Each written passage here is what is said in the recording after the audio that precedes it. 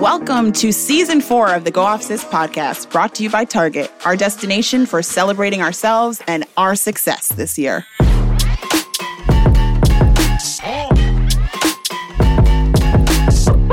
Hello, and welcome back to the Go Off Sis podcast, often imitated, never duplicated. Okay. Okay, we had to speak on it. This season, we are celebrating the queens we all are, and quite appropriately, this episode, we're talking about Black love.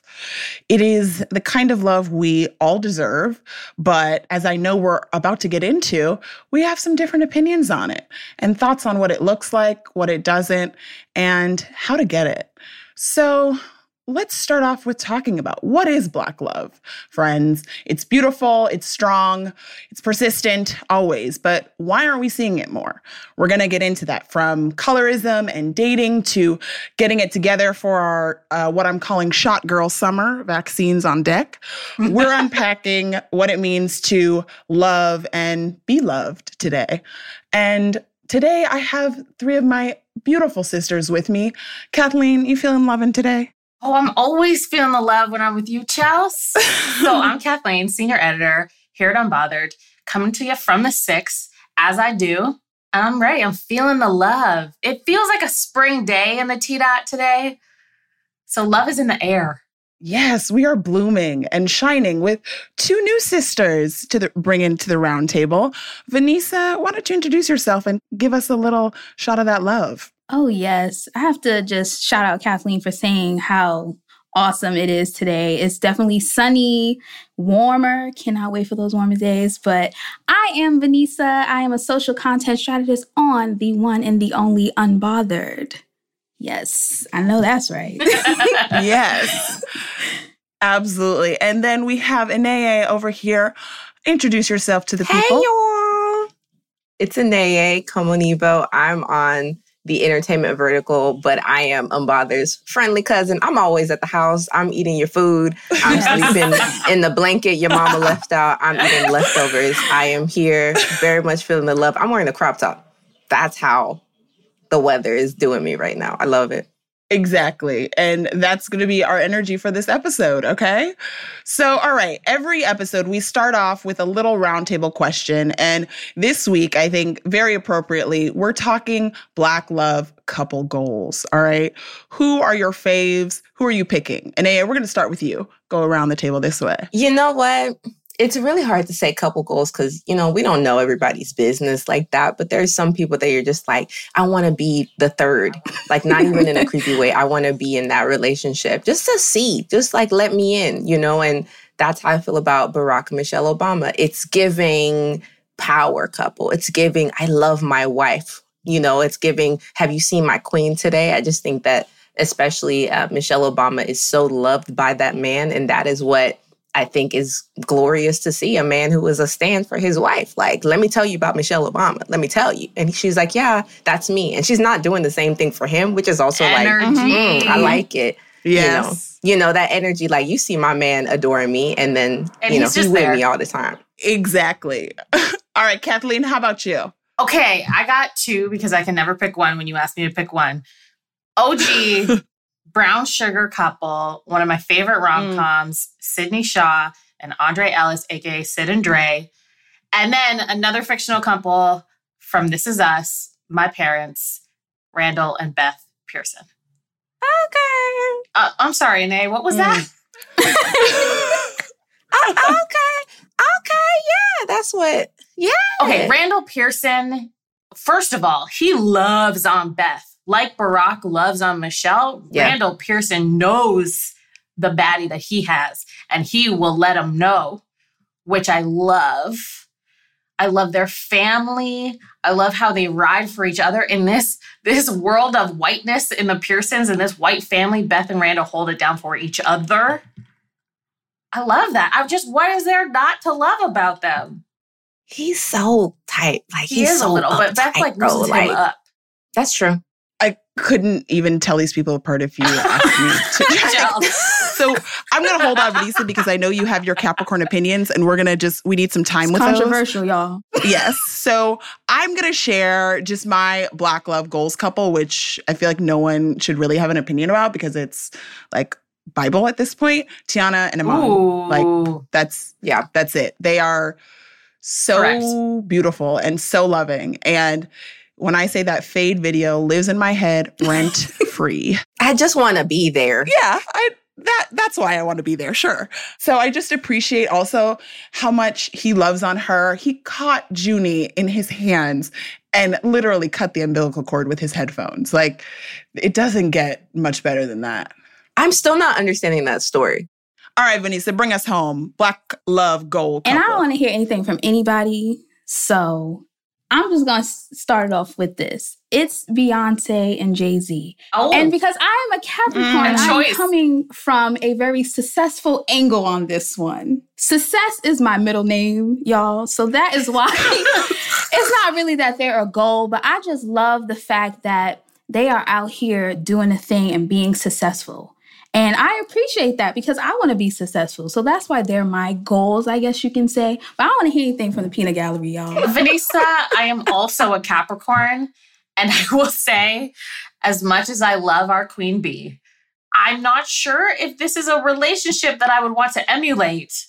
But I will give Jay a little crumb of something and say that on 444, I appreciated how much he talked about his own personal work that he put in, that he did some therapy, that he owned up to the infidelity, that he owned up to his shortcomings as a man. He talked about masculinity in a way that I hadn't heard on a hip hop album, maybe ever. So I'll give him that, but that's a very small thing. And I will also give both of them the fact that they created Blue Ivy and they are Blue Ivy's parents. The Carter album did bang. The little thing did bang, but it's a no for me. No. It's a no for me. I just don't want to give someone cookies for doing the bare minimum at best. Imagine if he, like, how can you cheat on Beyonce? You know what? I guess I'm too broke to comment. Let me stay out of rich people business, I guess. Just even hearing our different versions of what like Black love goals are, we all have different conception of what love is, right? And what success is and what a good marriage is. And I think that's what we want to sort of dive into today and talk about. Where did those perceptions come from? When we think about like a Beyonce and Jay-Z, why do we automatically all have a picture in our head of what that love story looks like, right? Even though, like you said, Vanessa, we're not in it. We're not in their relationship, but we see a version of it and it most certainly affects me. I know it affects everyone around us and seeing other Black girls. So what does that mean for us, right? Kathleen and Anea, you guys recently had some fire pieces conversation around Black love, Malcolm and Marie, Bridgerton. What do you guys think when it comes to that like external perception of Black love? I just don't think that we get to see it enough. And I don't think that we get to see like the sweet side of it, right? When you think about people like even the Malcolm and Marie, like you have Zendaya and John David Washington just being horrible for 2 hours. Like when I watched it, I thought to myself, there's nothing redeeming about this film besides the fact that the movie was not good. But like the chemistry wasn't there. The vibes weren't there. And I thought to myself, oh, wow, I really just sat here and watched two Black people shout and tear each other down for so long versus a movie like Sylvie's Love where you see two Black people who are obsessed with each other and are, you know, having butterflies and things like that. And I think after the absence of Black love on television and then like the oversaturation of negative and like toxic Black love stories, it's just, I'm soft. So I want to see Black people flirting. I want to see Black people getting nervous and going on their first date. Like that's the kind of stuff that I want to see because it ain't my reality right now. But once upon a time, I too was going on the first date with a man and having the butterflies. So that's what I want to see. And I wish that Hollywood would like give people a chance to be cute again. Make Hollywood cute Black again. Hollywood you know what cute I'm saying? again. Yes. There you go. There it is. The Photograph, Issa Rae and Lakeith Stanfield to the example of a really beautiful Black love story and where there is that flirting. And it's just like a nice, people called it boring. But you know what? Sometimes I just want a nice, low-stakes romance starring Black people because we rarely get that. Yeah, I think Anaya is right. Like, there's really few examples, especially recently, of Black love stories on television specifically. And I think that's one of the biggest criticisms we had about Bridgerton. And like, I understand what the story is. It was about this interracial couple, but I wanted, because we see that already, I wanted a little bit more for the Black woman on that show. I just want to see Black women being loved on. And sometimes if that's going to be an interracial relationship, whether that interracial relationship is centered around whiteness or not, I just want to see Black women being loved on and being treated properly. And I think when we talk about Black love on television or in movies, we also have to talk about colorism, because we always see a lighter skinned woman with a darker skinned man, or however shade the man is, the woman is always lighter. And I think we see that in real life a lot too. And that just trickles down into everything. Mm. And are you guys taking notes, any Hollywood executives? Because this is the audience. We're telling you what we need right now. When people rack their brains in Hollywood, like, how are we going to get to the Black audience? It's quite simple. It's quite simple. Like, we just want to see ourselves loved on, like you said, Kathleen. And I feel like when we're talking about like our Black love goals and we're laughing about it, it did still take me a minute though to think about, okay, what is a healthy example of love that I've seen? And Kathleen, you had to go fictional. Oh, I know I did. You know, like, you know what? I will. I did have to go fictional, and I had to like go in the bag from like 20 years ago for Brown Sugar. Yeah. And I think a lot of what we're talking about too is this idea that being able to love on a Black woman is such a specific thing. And it's, one, a privilege. And two, it's something that takes, as you said, Kathleen, vulnerability to be able to say, hey, this is my woman. She doesn't need me, but she has me. And I think that's a really powerful thing, again, when you think about Black love and you think about, like we said, this idea that we're only seeing struggle love, right? We're only seeing ride or die love. Kathleen, when you're talking about also representation of having darker skinned women, I'm thinking like, oh, like Jodie Turner-Smith. And Jodie Turner-Smith actually is an example in real life. She is with Joshua Jackson, Pacey Witter forever, but he loves on her, and I just love seeing that. But yeah, it's not a Black love story, but I do love that she very openly is being loved on as a dark-skinned Black woman in real life. And I want to get her on screen. Put Jodie Turner-Smith in a rom-com. Please. Yes. Please. Let's talk about Black love in real life then, right? If these are the examples that we have and they need workshopping, and that's, you know, a Hollywood problem, but then let's talk about how that affects us in our day-to-day, because I think a lot of this, again, comes to us, how we love and the love we accept as Black women based on what we've seen out in the world. And, you know, I don't want to call anyone out here, but I'm just going to say that half of us are in a relationship and the other half are not. Figure out who by the end of this conversation. Listen. I said, I'm just telling myself right now. We've already exposed, okay, that some of us ain't doing all that loving thing, but, you know, it's me. It's me. Sorry, it's me. I think that over time, you know, my understanding of what I deserve in terms of love as a Black woman has definitely evolved. I think that growing up, you know, I am a Nigerian-born person who came to the States and was raised in a place that was like majority white. And so, you know, as a little Black girl, you're not the person that people have crushes on. You're like the friend of the girl who people have crushes on and all of that stuff. And so as you get older, you are grateful, I think, in a sense, when people show an interest in you and you feel like, oh my gosh, like I should just accept this or whatever. And then, you know, I wasn't all that cute in the puberty ages, but when I got fine, I was like, okay, hold on. I think my power is a little bit different. And so you start kind of getting bolder with it. And then now I'm like almost 30 years old. And now I'm kind of like, man, it's not even the quality of person that I need to be with, the kind of guy and man that I need to be with right now. There's so many more requirements, right? And as opposed to when I was like early 20s or even like a teenager, I didn't want to be by myself. But now I can be by myself if the person doesn't meet those standards. So it's just like you have to suffer a lot as a Black woman, which is so unfortunate. Black girls go through so much. And then by the time that you're older, either you have accepted that your standards are okay and totally fine, or you still don't have standards and you're still working towards it. And I think that's the thing that's been very difficult, because I've been single for a long time, but I've dated a lot of men. But it's just like the reason that I'm not in a serious relationship or haven't found the one is because of the different challenges, like the colorism or the like just simple stuff. I don't even know specifically, but you have to kind of hone your vision and your like idea of your dream love for yourself and stick with it even when you are lonely, in the lonely seasons and the hard seasons. And that's where I'm at right now. I'm bored and there's very, After all, I was like, wow, yes.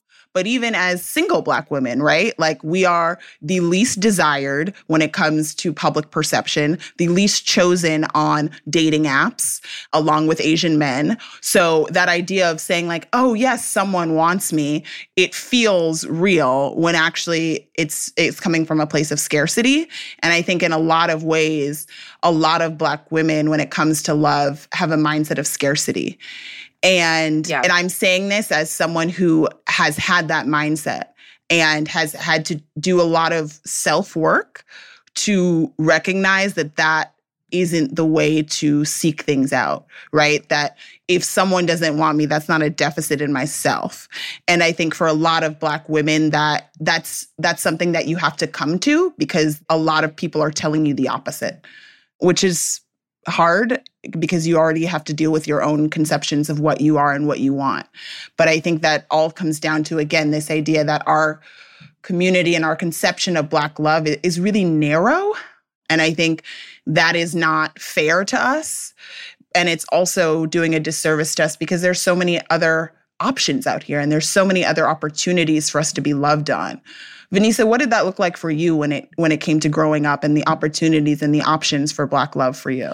Well, honestly, for me, my parents are both Black. That was all I seen. But I also knew at a young age, they weren't married or anything.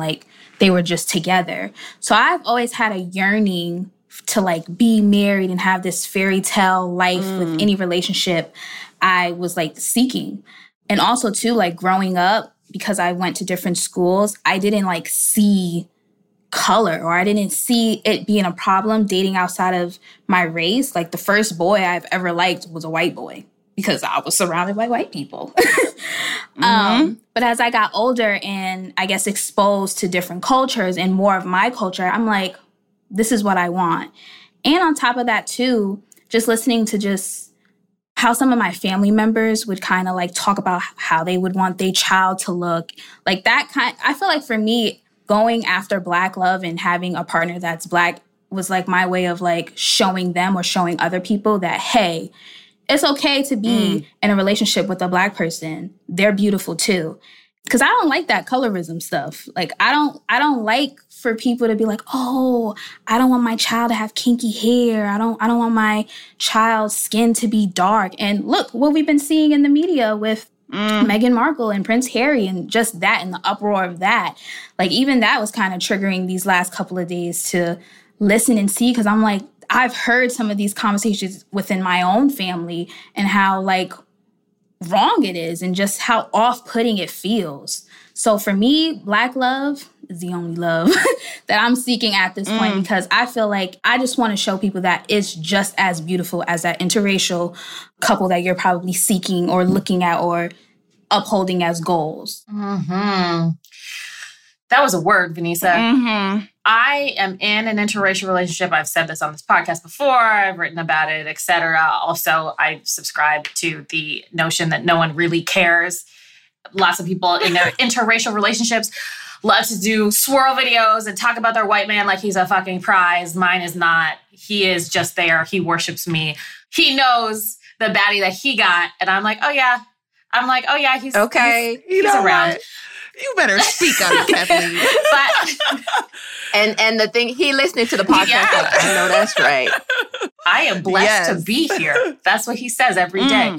And I will say that I still get a pang in my heart when we talk about Black love and, you know, to hear Vanessa say that you're in a relationship with a Black man and you're like, this is what I'm looking for and this is what I have and this is what, you know, we are going to have kids, dark Black kids with kinky hair. I feel sad that that's not going to be my reality. You know, I'm engaged to this man. I'm going to be with him. We're going to have kids.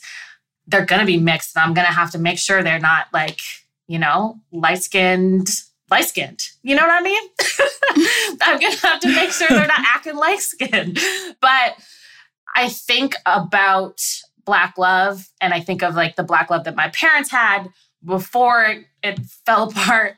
And I get sad that I'm not going to have that. And I also feel some of the really unfair stigma around it, which partially I understand because I think interracial relationships, especially with a white person, have been put on this pedestal. So I understand when people look at it and roll their eyes a little bit, or they see an interracial relationship and think that the Black person in that relationship thinks that they're better than, or whatever. I get that.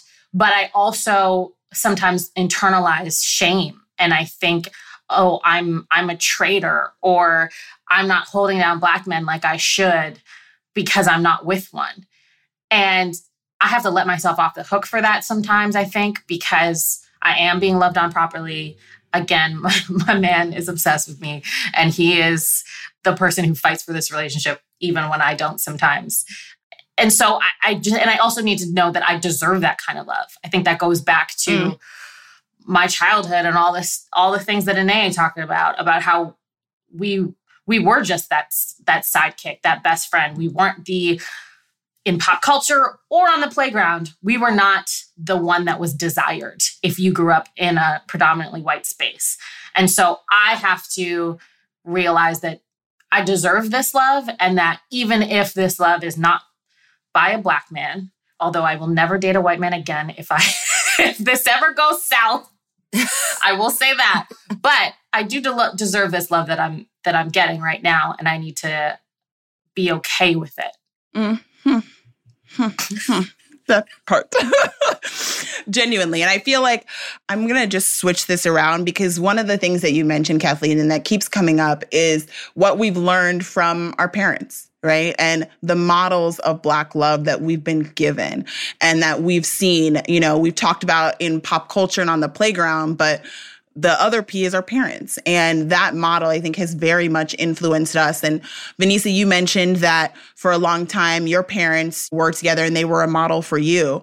And that obviously had influence on your current relationship. But what is that what did you learn from your parents that you're sort of dealing with today, or that you're looking to in a positive way with your relationship now? Like I said earlier, my parents were together and they weren't married. So, you know, I'm like, all right, y'all together, but why y'all not married? Like, where's the wedding pictures?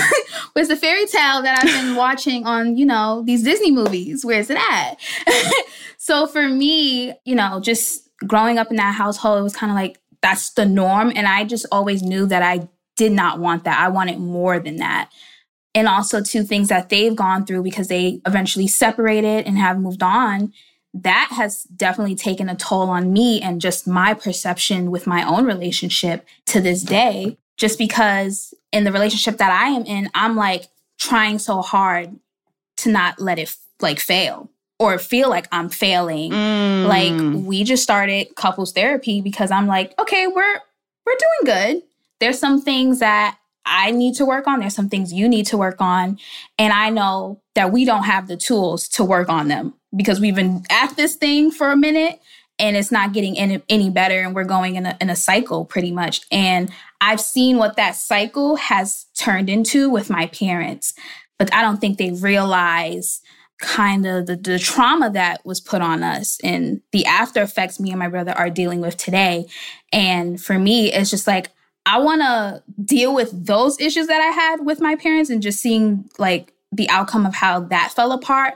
But I also know too that this relationship that I'm in, I want the best for it. And I want us to work towards, you know, getting married and having a family.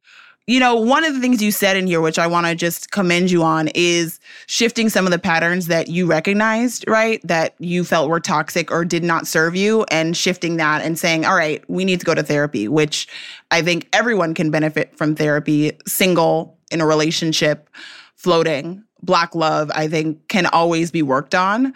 And I want to talk a little bit then about what that looks like. And AA, for you, what is a good marriage to you in your mind?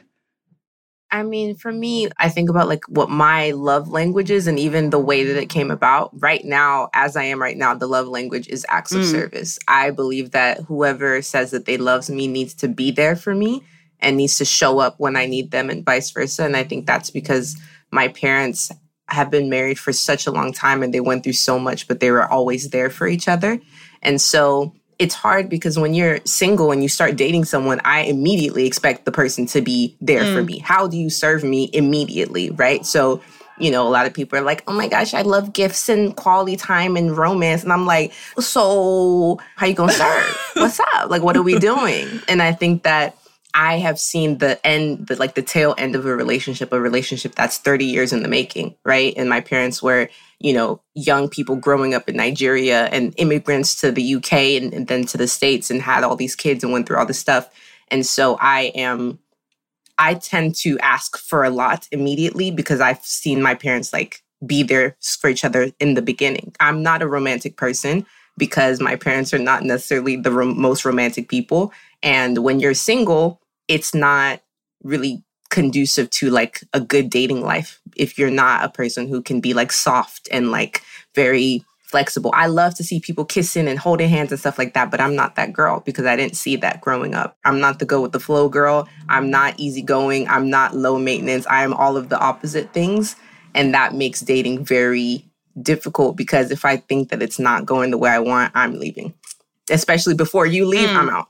Peace. Like, let's just agree to disagree. There's no conversation. I actually prefer to get ghosted so that we don't even have to have that thing. Let's just go our separate ways. I'm not even mad about it anymore. So it's just, I think I'm looking at the end goal. I have tunnel vision. I want to get married. I want to build the family and the legacy and the foundation, but you have to date first. You have to let the person in first. And I think that's just kind of like, I want the end, the fairy tale, but the beginning stage is like, oh, this is so ghetto. Like, I don't want to do all of that. Yeah, no, you know, I told you guys this. I don't date, I disqualify because men are dumb and so am I.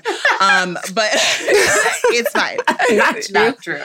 Know thyself. Know thyself. That's rule 1 in Black love. Know thyself. But I want to, and I just go back a little bit and talk a little bit about what you were saying when it comes to these expectations. One, I want to know, do you have these same expectations when it comes to platonic love or friendship love?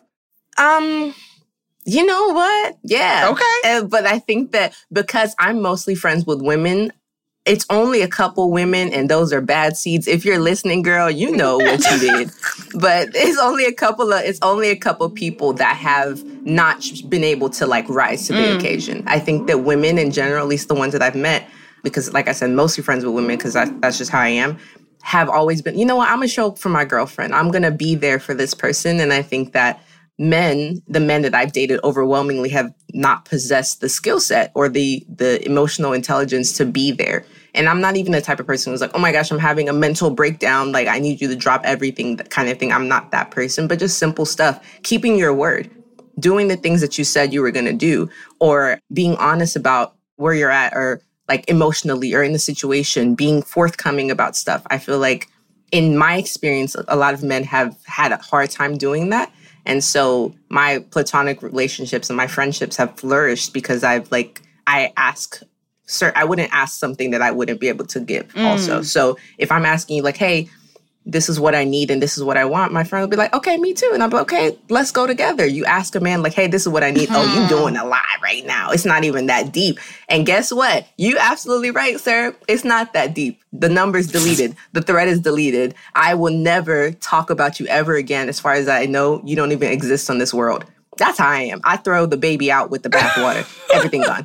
I will burn the whole thing down. I will blow it up. I will crash the car and I will get out and say, well, Anyway, that's how it is. So I think platonically, I do ask that because I can do that. But with men, I just feel like sometimes when you're asking a lot, they just be making you feel dumb, like you're doing so much. And I'm like, I haven't even shown you the worst side of me yet, because I could be that. The reason you are going to find an amazing man and you guys are going to have this epic, beautiful love story is because you are all of the things that you're talking about. And because you disqualify when you need to. And because you're like, nah, this is how it's going to be. And if you can't get on board with that, bye. That's amazing. I did not have that. I'm 25, first of all. Yes. So in elementary school, yes. I love how I said that on the last podcast and people believed me. Yes, they did. Wow. As I said, I was dumb in my 20s and I'm still dumb in my late 20s. But I think a lot of what you're saying also is just being able to come to the table as your full self. Right. I think one of the things that we keep circling is this idea of having the opportunity to show different sides of ourselves and to be soft, right? To have a crush, to kiss someone, to be sexual beings. I think when it comes to love and sexuality for a lot of Black women, it's 0 or 100. And that's, you know, perception-wise when we see it on screen. But that's also, again, when people are in our DMs and talking crazy. So, which I know we have all experienced in different ways. Any Black woman today who is on social media has experienced that or in any way public facing, which is absurd. But I think for me and in thinking about this, like I've never been someone who wanted a relationship because I'm genuinely just like my lifestyle is hot girl summer all year, all day, all the time. And it's just like who I am. But that doesn't mean that when I am out in these streets that I'm not looking to be respected and that there isn't a base level of respect and accountability that I expect from anyone that I'm dealing with. And I think we also, like, for me, I had to get rid of those, like, expectations of what, like, how a Black girl acted while dating, too, right? Like, this idea that she's, again, like, either got to be, like, out here hoeing or nothing at all, and we're on our, like, self-love train and the door's locked. And I think for me, that's also something that I'm still trying to deal with, right? Like, that perception of who we are as Black women when we're dating anyone. And that, for me, when you talk about shame in AA, that's like the thing for me that I'm like, I don't really like to talk about this because then I'm going to have like a reputation. And actually, before I go any further, as I said, I'm just going to say allegedly for the rest of this podcast because I could be talking about anyone. It could be Chelsea. It could be Schmelcy. I heard someone out here has a burner hoe phone. I don't know her, but I heard about her. Oh, wait a minute. She in a different century. Hold on. She in the future. Don't worry about it. I'm just saying. But I think like when we talk about coming as our full selves, we also need to be real when it comes to us as sexual beings, right? And being able to express love in a way that feels comfortable for us and in a way that we feel like we're being accepted as our fullest selves. Yeah. I think a part of that is like also just everything stems back to our childhoods and the way that we were raised. I know that a lot of different Black communities, like immigrant communities, like if you're a part of a specific religion, sex is so taboo specifically for Black women. And I grew up in a Pentecostal church where we literally had like a True Love Awaits program and you would get like, you know, purity rings and stuff like that. And all the girls had purity rings and all of the men, all of the boys didn't have one. I think that going forward, we have to get rid of so much of that stigma and that shame because it's not even just about like comfort. It's about knowledge and education. Like, how do you know that you should not be a hoe? How do you know? You don't know. You don't know. Or how do you know that maybe like, I'm too old to be a hoe? Like, I just don't have the stamina. Because I feel like I heard the hoeing takes a lot of energy. So, I'm telling you, I just got you know. Allegedly, I have just a stack of 5-hour energies. I got you, Nate. I'm just saying. Listen, okay? You have to do a lot of work. And I think that that's stuff that, you know, if we talk about it more, then women will be able to make their own decision about it. And then they'll be able to be happy and secure in themselves, as opposed to like falling into really crappy situations with really crappy people and then building up all this trauma. Like, why did I experience all of these things instead of like having my sisters or like my cousins or my friends telling me and putting me on? Yeah, like, and what's tea? I think there's so much in there that you just said, Anae, but one of the big things is the stigma and also how religious a lot of us grew up. And I think that when it comes to sexuality also comes into who you love and whether that is a woman or a man or a non-binary person. I think there's a lot of confusion. I don't classify myself as necessarily straight, but I have been in a straight relationship for 9 years. But when I was growing up and I was confused about all that, I didn't have anybody to talk to. There wasn't this conversation around sexuality that was open or freeing, whether that was what pleasure feels like to me or whether that was who I can be attracted to. And that's like when we talk about Black love, we haven't even really talked about Black love when it comes to the LGBTQ community at all. Yeah, and that's a whole other conversation. When we're talking about love, the way we've been talking about it again is heteronormative, right? And it is a cis Black woman with a cis Black man. And that is not the way a lot of love stories go. And I think when we have this conversation also around Black love specifically, again, because it has been such a narrow concept from pop culture, from church, from our families, from our brothers and sisters, and sometimes from us too, right? Like in our own heads. I think we have to just be more open when it comes to that and just have this conversation about love as a more fluid concept. Because I think the other thing is like, love isn't always forever. And I know this is like a hard thing. I know. And look, when I was growing up, I always said like, I'm a Michael Jordan. I just need a Scottie Pippen. And then I saw The Last Dance and they didn't even pay Scottie Pippen. So love isn't real. But...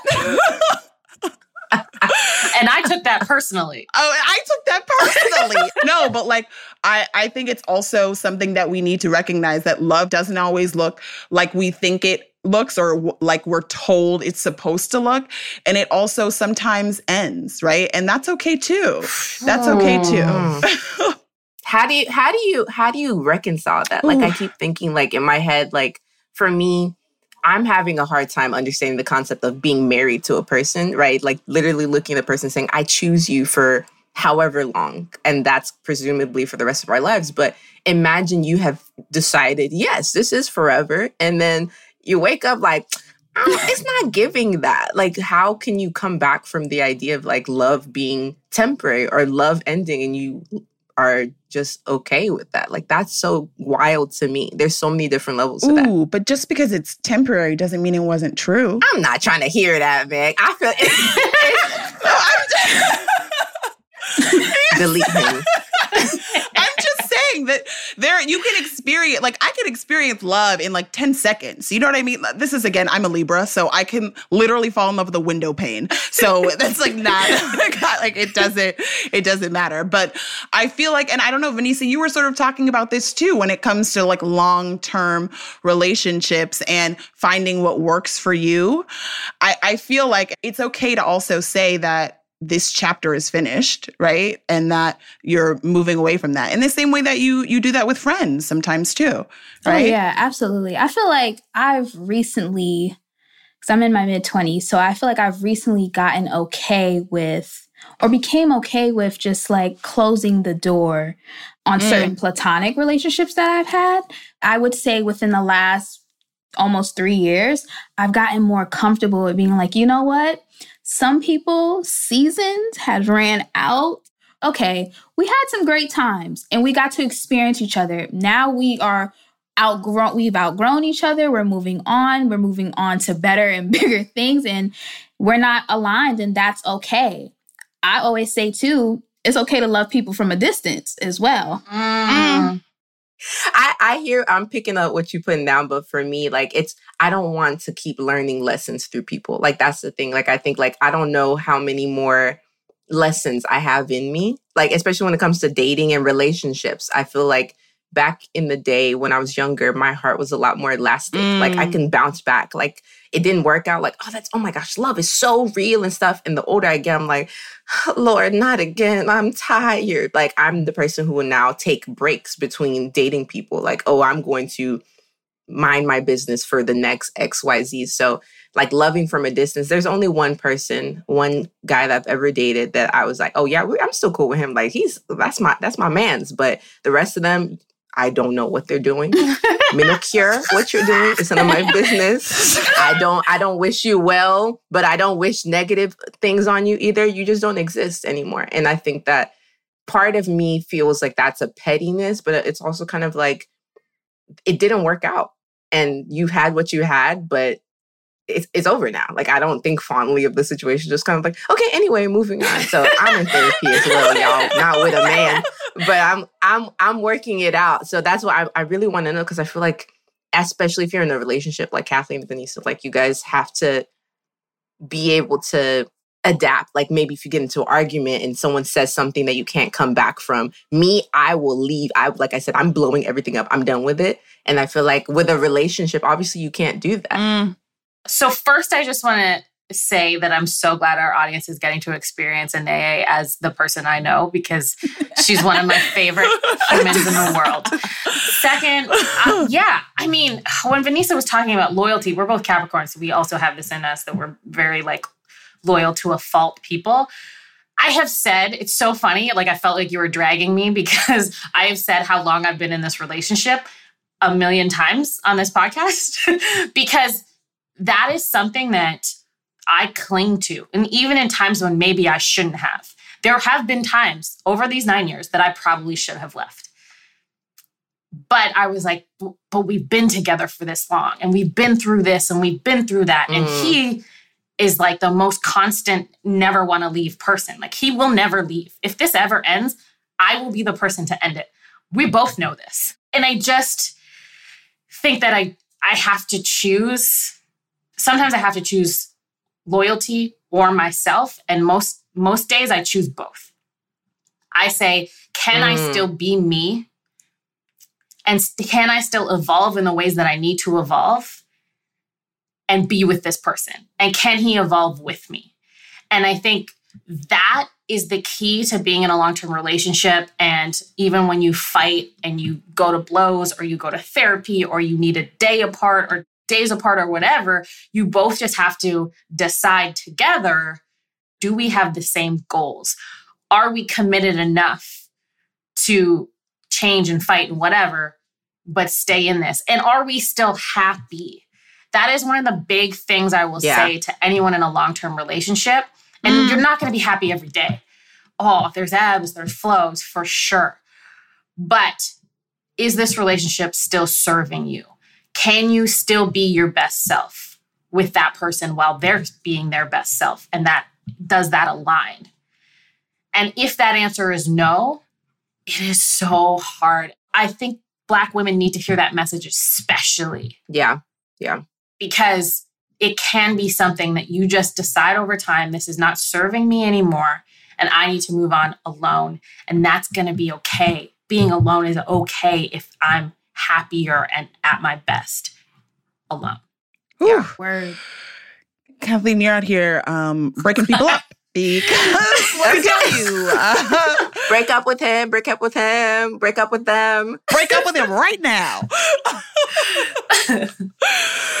Okay, well, with that, my dear sisters, we have reached the point in our show entitled Don't At Me. Don't At Me is meant to tie a bow on our discussion, give us some food for thought, and sum up that queen energy we've been talking about all season. And in case you didn't read the terms and conditions on that agreement, you cannot at us, okay? Nothing, nunca, nine, no, nada, no, heart emoji. So for today's Don't At Me, we have the incomparable Anae. So come on, Anae, and give us some of this good love, girl. Hey, y'all, I know you was listening to us talk about Black love. If you are Black and you want some love, set your standards higher. higher than they were. Listen, you deserve everything that you want, but you only gonna get it if you ask for it. So when people want to waste your time, let them go. When people want to play with you, let them go. If they want to lie, if they want to cheat, if they want to steal, if they want to disrespect you, let them go. Hollywood, you ain't safe. I'm on your head. Let me see some Black people going on a first date. Let me see some people holding hands. Let me see some Black people not knowing what to send the person that they like. Please, God, let some Black people go on a first date. Please. I want to see it. And then, you know what? I'm getting real close to the mic. I want you to cast a dark-skinned Black woman with a dark-skinned Black man and not have anyone get shot by the police. Okay. Thank you so much.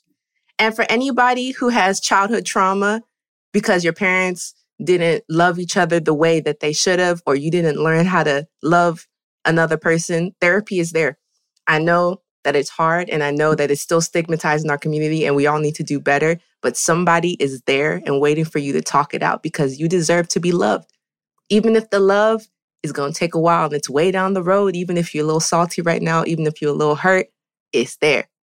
It's there. So let's work it out. And girls is, to anybody that's not gender specific. Girls, if you want to learn about dating and you want to know more, you need to talk to your friends about it. Please, let's stop being secretive about our sex lives, about our love lives. Tell your homegirls, tell your homeboys. Let's have a conversation. Let's start a dialogue so that we can love each other better and have more successful relationships, because I'm so tired. I'm so tired of people struggling in silence and not knowing what to do. Please tell me the tea and put me on game so that we can be better as a community. That's all. Stop playing with me.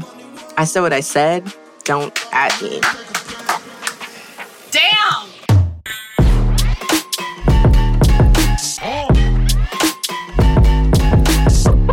This season, we're powering our purpose, living our passions, and reminding ourselves that we are the queens we worship every day.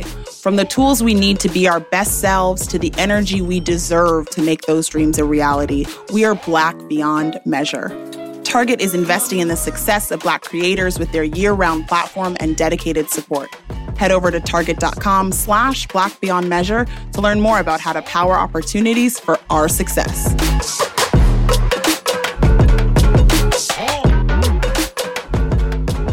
So, we are so excited for today's guest and this conversation we're about to have. We are welcoming someone we all know and love to the table, Meagan Good. Meagan, the Good, has been on our screens consistently since she was a child and has built a hugely successful career now as an adult. Her resume is a study in classics, okay? From Think Like a Man and Jumping the Broom to Stomp the Yard, Eve's Bayou, and Cousin Skeeter. She's also taken up work behind the camera as a producer, entrepreneur, and an author. And next up, she will be starring in the new Amazon Studio show, Harlem. Welcome to Go Off, sis, Meagan. Hey, thanks for having me. Hey, round of applause. I feel like I need to applause for that. Truly, truly. So this episode, we are talking all about love, Black love, and what that means for us and how fortifying it is as a concept and as an energy that we all need and deserve. And we're talking about what that looks like in a few different ways. So we wanted to just set that scene for you as we sort of go into this conversation. Yeah, and we're so excited to hear you delve into all things Black love. But first, we know that romantic love starts with self-love. And you said that you start your day with affirmations about yourself, which I love. So can you please share some of those affirmations and how you start your day and how that improves your self-worth and your sense of self? Yeah, of course. So when I sit up, the first thing that I don't do is grab my phone. I try to just be to self. And so I sit up and I say, God, I am your child. I am dearly loved. I am loved unconditionally. I belong to you, God. Jesus, I am your friend. Jesus, I am your bride. Thank you for carrying me. Thank you for covering me. God, I am your child. Greater is he who is in me than he who is in the world. I am blameless. I am righteous. I am adequate. I am a new creation. I am victorious. I am never alone. I am seated in heaven. days it varies. Some days you don't feel adequate, other days you feel incredibly adequate. And so I just think about what it feels for me when I first wake up in that moment. Then I pull out my Bible, I read. Sometimes it's like 2 sentences. Sometimes it's a chapter. Right now I'm just reading from the beginning to the end. So I'm in Isaiah, but sometimes I'll just kind of like steer off the path and just say, oh Lord, what do you want me to receive today? And, what do you want to tell me today? Then I get up. I always make my bed if I'm at home. Something about it, just like the ritual of it, just gives me like a little bit of peace and a little bit of organization. And I just feel a little less like chaotic and crazy. Then when I get into the car, the first thing I do is I play gospel music or some uplifting music. And, as I say, it gets a little ratchet after that. But I actually have a question on that. And so when you're doing those affirmations and, you're saying them every day, is that also just in terms, like, have you seen that manifestation, like, come back to you? And when you're sort of like calling out for things, like, are there things that you can think of maybe career-wise, love-wise, friendship-wise that, you sort of call on and it's come back to you? For sure. I think that, it's for me in one breath, I'm beyond overconfident. And then in another breath, there's always this, well, why not me? And why didn't they pick me? And why won't they give me a chance? And why don't people see my heart? And why don't they get this? And, and it's like, for whatever reason you may feel inadequate. For me, most of the time it's because I perceive someone else as feeling that I'm inadequate. And that can be a little overwhelming for me because I can be a bit of a people pleaser, and that's been kind of a life journey. But it's kind of like if you have a crush on the boy, right? And he has a crush on another girl and you're like, what are you talking about? I am life. But then the thing is it's almost like it doesn't matter because it's like, but he still likes her, not you. So no matter how confident you are and how you feel about you, the one whose affections you want does not feel that way about you, which is just as bad as it just being that anyways. So that's kind of like the thing that I struggle with in terms of people pleasing and feeling inadequate. It's like, but I am, but they don't think I am. And I want them to think that I am. I want them to get it, So just speaking it over myself, I've definitely seen it come back in my career. And it's just like, learning just like not everybody's for you and that's okay. Not everybody's going to get you. Not everybody's going to love you. And it really has very little to do with you. That's such a great point again about like people, you will find your tribe, which we've talked about a lot on this podcast, and they will come and what is for you is for you. Amen. And I think that's a lesson that comes with time, right? But it also is something that you're like, but I want it now. I said it now. So where is it? That part. Part. It's a journey. It's a lifelong journey. I think for some people it's easier than others. Like for my husband, it's so easy. It's actually obnoxious. Like he's very unaffected by certain things. And I think it's actually helped me in a lot of ways. And it's very inspiring to watch his kind of freedom in some of that stuff. And so for me, on the other hand, it's been a lifelong journey.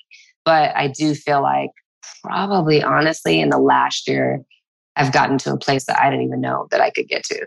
And what is that place this past year? If I go through, there's always, and it's so weird because I was getting therapy yesterday and I was talking, I just started with a new therapist and I was talking to her about this, just feelings of like, I feel that I'm enough, but I feel that some people don't feel that I'm enough. What I went through with my skin, the short version is I went to an unlicensed esthetician and didn't know that she was unlicensed until after the fact. And she was supposed to be helping me with like a scar on my leg. And she gave me these anti-aging products and they were really great. And so she convinced me to let her get rid of some sun damage on my forehead. I start using the products. 3 months later, I'm like 5 shades lighter than my natural skin color. And I'm like freaking out. And I'm like, well, like, what's going on? She's like, oh, it's just going to lift first. And then all your color will come back. And me and Devon were looking like, I don't know. I feel like something's wrong. And I'm like, I want to fix this like right now. And she gave me this serum. She's like, sit out in the sun for like 15 minutes, which, I'm almost 40. Just sitting out underneath the sun is already not a great idea. Like if I'm swimming and I'm on the beach, that's one thing. But I was like, all right. So of course I sit out there for 30 minutes thinking I'm gonna get darker quicker. And I come in the house and this serum has attached itself to my face to where I literally cannot get it off. And I'm like trying to wash it off. It got to a point where I had to scrub and flesh was coming off of my face. And I had to go back to New York to finish filming the show. When I got there, I mean, my skin was like blotchy and like pink spots and like scar. It was really, really bad. And it was really traumatic. And the thing that sucked is that, you know, people were dragging me on the internet saying, oh, well, she bleached her skin and da, da, da, da, da. And I'm like, no, I didn't. I would never do that, you know, especially because of what I experienced growing up. I'm such an advocate for my brownness. I love my skin. I love myself. So to be in a situation where people are thinking that you bleach your skin and then you've got little girls who follow you and already are struggling with what society tries to tell them, you know, thinking that, oh, well, I'm not pretty. And it's like, no, you're the most exotic thing on the planet. You are gorgeous. And I want to continue to be used as an example. So it was very mortifying and extremely traumatizing. And the hardest part is usually when someone says something, I'm able to like, you know, defend myself, say my piece. I say it in love. I will make you feel stupid, but I'll say it in love and kindness from my heart. I will even pray for you. But when I couldn't defend myself because it was like, well, it's not like I could just post a picture and be like, that's not true. I can't do anything because I look crazy. There's nothing I could do. I just have to sit there and take it and accept the fact that this is what some people think of me. And some people are not going to give me the benefit of the doubt. And some people are not going to say, well, maybe something happened to her. Maybe she's going through something. Maybe she's not okay. For some folks, that's just not going to happen with me. So it was a challenge. And, you know, I'm still in the process. I'm still like a shade away from, you know, what I want to be, which is my natural color. But it's been about a year and a half process. And over this last year and a half, at one point I had to sit down and I was like, oh my God, I've been praying for you to help me, to release me from what other people think of me. I've been praying for you to not allow me to be so hurt and to take it so personal. I've been like praying for just like freedom of just anybody's opinion of me. And I sat down one day and I was like, oh, excuse my language, I actually don't give a shit. You know, I'm like, when you get pushed so far, you know, and I wrote this poem about it on my page. It's in my highlights, but it was like being at the edge of a cliff and people are like pushing and poking and prodding and you're just trying not to fall off the side. And I just got to a point where I just jumped. And then when I jumped, I started flying. And obviously we know what we see of Meagan Good, like what you put out there, but we also know the stories that have kind of floated around and like people's opinion of you that comes from nowhere, that's so random and so made up and things like that. As a person who has status and who has been a celebrity for a really long time, do you feel like that like public perception of you, of your relationships, of the way that you behaved or the way that people perceived you to be perceiving yourself, do you feel like that affected the way that you navigated the dating world or like navigated like yourself as a single Black woman, possibly on the path towards love? Obviously you're married and you guys are cute and having a good time. And I'm always like, oh, I love it. I love, you know, Christian relationship goals, but it hasn't always been that way, it seems. Do you feel like being famous made it difficult or even more difficult than it normally would be? So I don't think it made it hard. I just was protective of, you know, when I was dating someone, just try to keep your business out of the streets. It's funny because the business that I would hear, I'm like, and that's not even true. Funny thing is, I was dating this one over here, but this one, I don't even know. I ain't even met him, you know?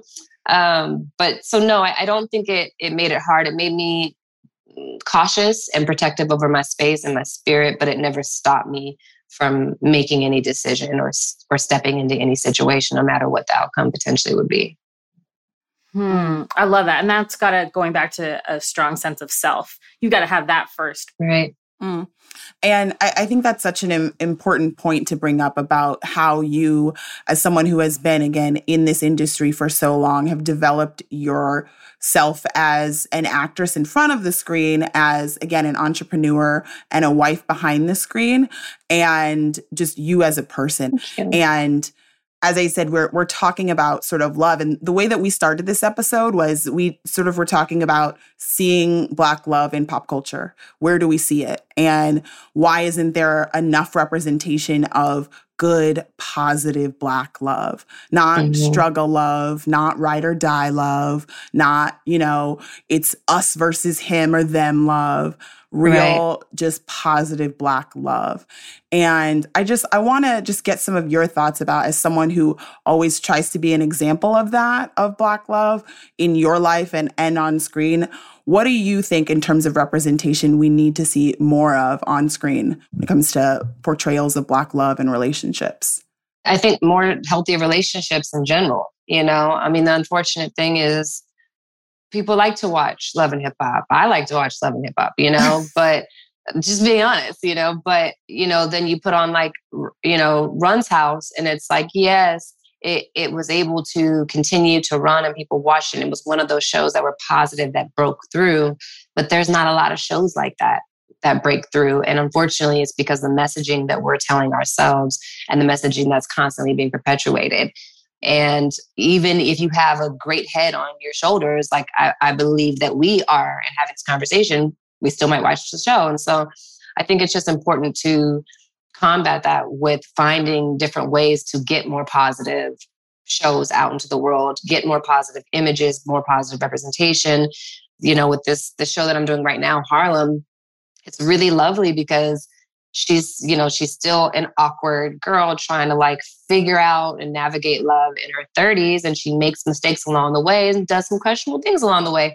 But her love story is very healthy and very honest and very about, her self-love and figuring out how do I put myself first? And there's just all these really beautiful colors in it. And that was one of the things that excited me most about the show, is because one, you have 4 beautiful Black women who come in all different shapes, sizes, walks of life. It's very, very cool. And they represent so many Black women that do not get represented on camera.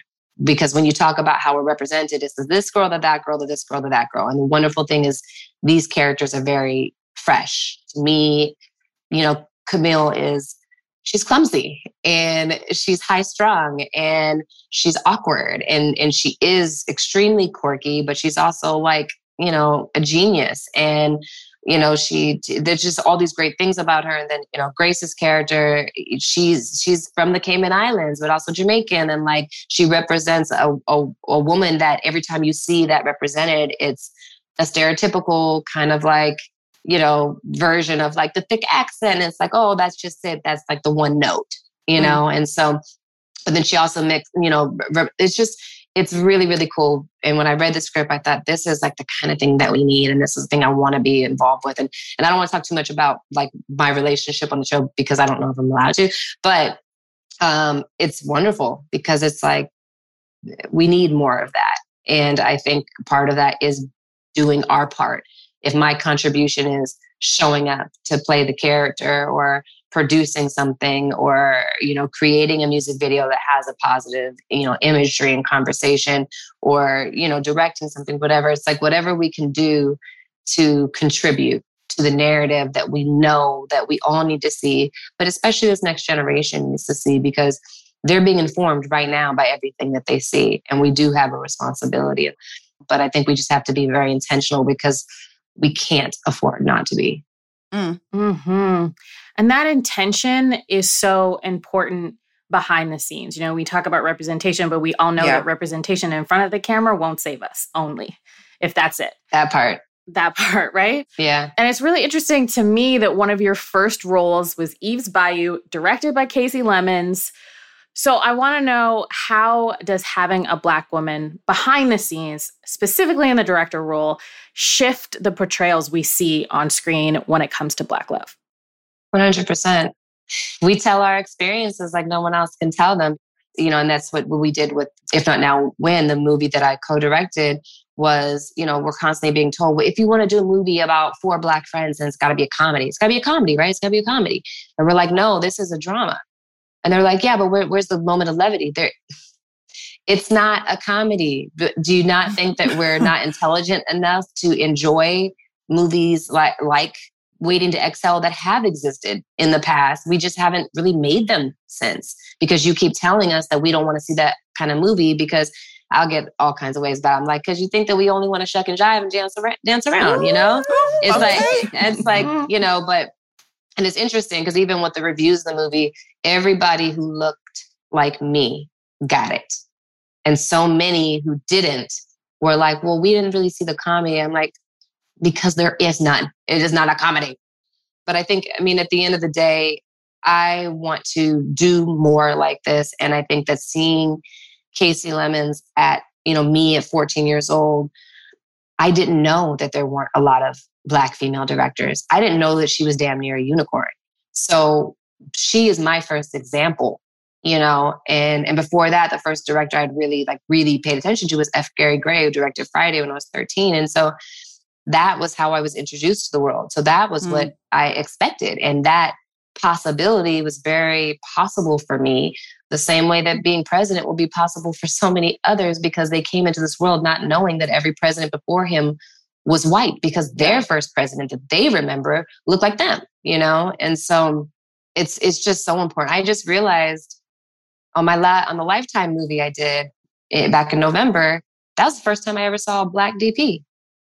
I had never seen a Black director of photography, and I didn't even realize it until I saw him. And I was like, I don't think I've ever seen a Black DP before. And that's like in over 30 years, I've never seen that. Wow. But the wonderful thing is, the shift is happening, and it's happening not fast enough for me, but it is happening in a big way. And I'm seeing it. And the thing is, what happens in the industry does impact the rest of the world. The things that come out of Hollywood go into every corner of the world, and they tell you and inform you so much about who you are, your self-love, what is possible, what you can achieve, and all those things. So what we do here is super important. And some of the examples that are set are super, super important. And so, to what you said earlier, it's like, yes, representation is great. Pay me. Pay me what I deserve, and that's that's a new notion for me, because growing up in the business, you're just so happy to get the job. You're just so happy that they're not just casting white and that a Black girl could maybe get it. To even when you get the job, it's like you don't want to make waves, because for a long time, it felt like so few of us could get our foot in the door. And then when it did, it's like you don't want to be portrayed a certain way, or like bitchy, or like whatever it is, just for being honest and speaking up. And then I have the added, you learn all these things as a child, which is like, be quiet, wear what they want you to wear, let them do your hair however they want to do it. If you don't like your makeup, just sit down. If you don't know about this line and you're not sure about it, just do what you're supposed to do. Just be cooperative and be easy. And so that's something that I had to unlearn as an adult. I had to unlearn it as a woman, period. Because even with that, it's like I could be on a show and I could be number 1 on the call sheet, but then the white man who's number 2 is still being paid more than me. I had to unlearn it as a woman. I had to unlearn it as a Black woman. And even now, sometimes it's like, it's like you're like, well, I don't want to be difficult, but and so it's an interesting journey. But I would say now being able to look around and have so many examples starting to not just come, but also be able to work and thrive and be successful and be able to move the way they want to move and create opportunities for other people. It's pretty magical, and again, we've got a long way to go, but we're certainly making some big strides, and I'm super thankful for that. Can I ask you, because as you're talking about this and all of the things that you've sort of had to deal with in this industry as a woman, and as you said, as a Black woman, was there ever a point where you were just like, you know what, enough, I'm done. I'm tired of having to deal with this backlash or these perceptions or not being paid enough or, again, being told what to wear, what not to wear? Was there ever a moment where you just wanted to sort of set it down? It's interesting because I am not a quitter. the more that somebody tells me no or tries to get me to give up, the more I dig my heels in. So there's never been a reason for that. Like, the stuff that's happened that I've had to deal with that made me go, I just don't want to do it. It's just not worth it. I've never felt like that. I've only felt like, well, what does Cicely Tyson have to deal with? And, what did Ruby Dee have to deal with? And what did Angela have to deal with when she was first starting out? And, it's like, for me, it's really about accomplishing what I deserve to accomplish, taking it to the next level, and making it easier for the little Black girl behind me. I think it's a waste of time to complain or to be like having a chip on my shoulder, be like, that's not fair. It's like, there are a lot of things that aren't fair. The question is, what am I going to do about it? Because I can quit. That's an option, but I don't want to quit, especially because my quitting doesn't just impact me. It impacts so many others around me. It's our responsibility to make room for each other and to make opportunity for each other and to fight in arms for what's next. And so I've never felt it in that sense. I think the only time I did consider wanting to quit just the industry is I was just working on a show that was just so challenging and overwhelming. And I wasn't going to quit then. I was like, I'm going to get through this and I'm going to win and I'm going to make it. I'm going to survive. But when I get to the end of it, when I've actually completed the job, I might step away because it just was so, and it was one of those things where the producer was such a big deal. And, he had chosen one of the other roles and the studio had chosen me. And so I felt that I had something to prove. And going in, there were a lot of hands in the pot, and the child actor in me is like, wait, they want me to do this, they want me to do this. Okay. And then it's like two people are telling me to do two different things at the same time in the same moment. And then they're like, okay, action. And I'm like, I don't know which to do. And then it got to a point where I couldn't remember my lines and I was starting to just like black out from the stress. And then the stress of being afraid that I was going to forget my line because it was happening so much just made it like overwhelming. It's like I got to set every day and I was just terrified that I was going to forget my lines. And then it would happen because I was so terrified. And it just went on for months and months. And like one of the directors, just straight up yelled at me, like in front of the crew, and was like telling me, just was like in my face, like telling me recite your lines in front of the entire, like the set of 200 people, and just like put me on the spot. And I'm like trying to say them as fast as I can say. And it was just like so much stuff going on that, one director got there and asked me if I had ever worked before, if this was my first job. And I think I was 34. And I was like, no, I was like, no, I was like, I've done some other stuff. And I just left it at that, but it wasn't until this young Black director, his name is Tunde, came in and I think he just knew. And he was like, you know what? Do whatever you want to do. I trust you. You got this. That things started to shift. He just trusted me and he just let me be. And once he let me be, then I started to, thrive.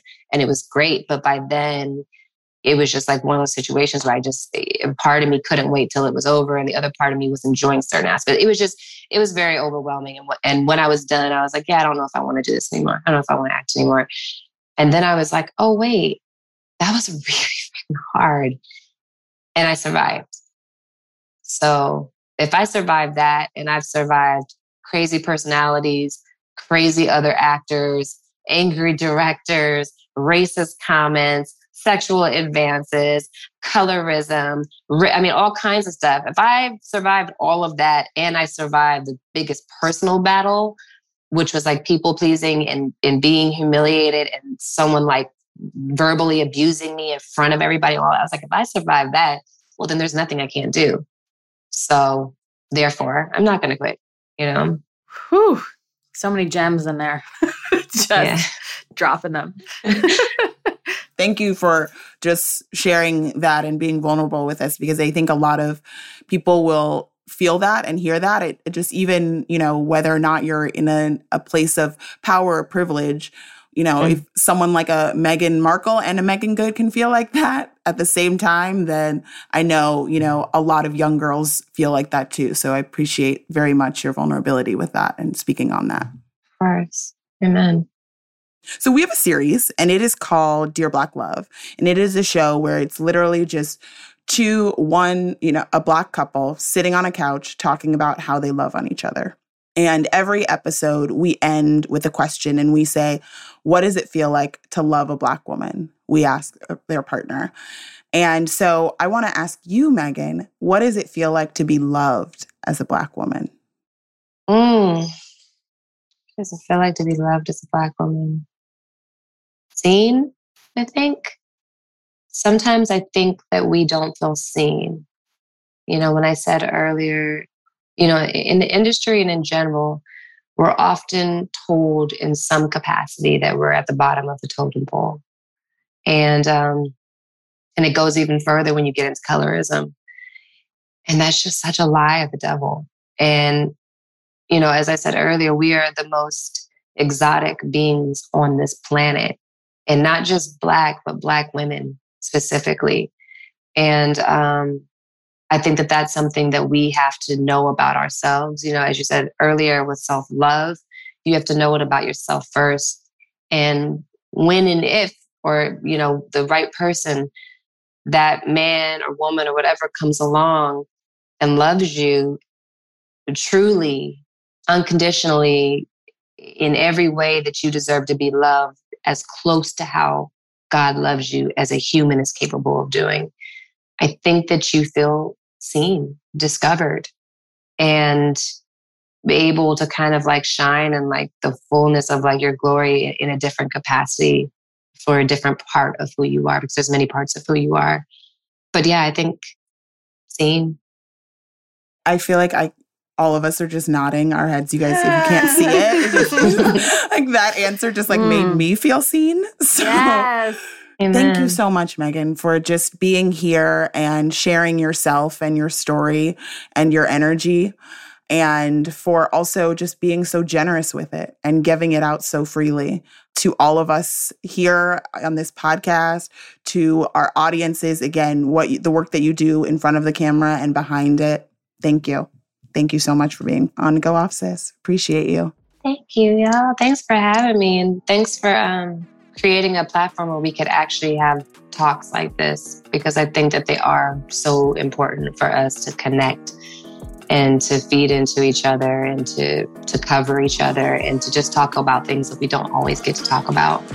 And so I think that this is really special, and I'm really glad that you guys had me, and I'm really glad that I had y'all and we were able to do this. Whew, yes. Again, 12-year-old Chelsea is really, really happy.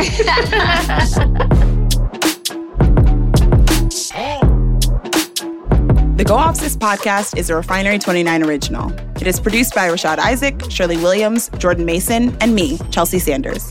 It's edited by Hanger Studios. My co-hosts today were Kathleen Newman-Bremang, Eneye Komanibo, and Vanessa Kocher.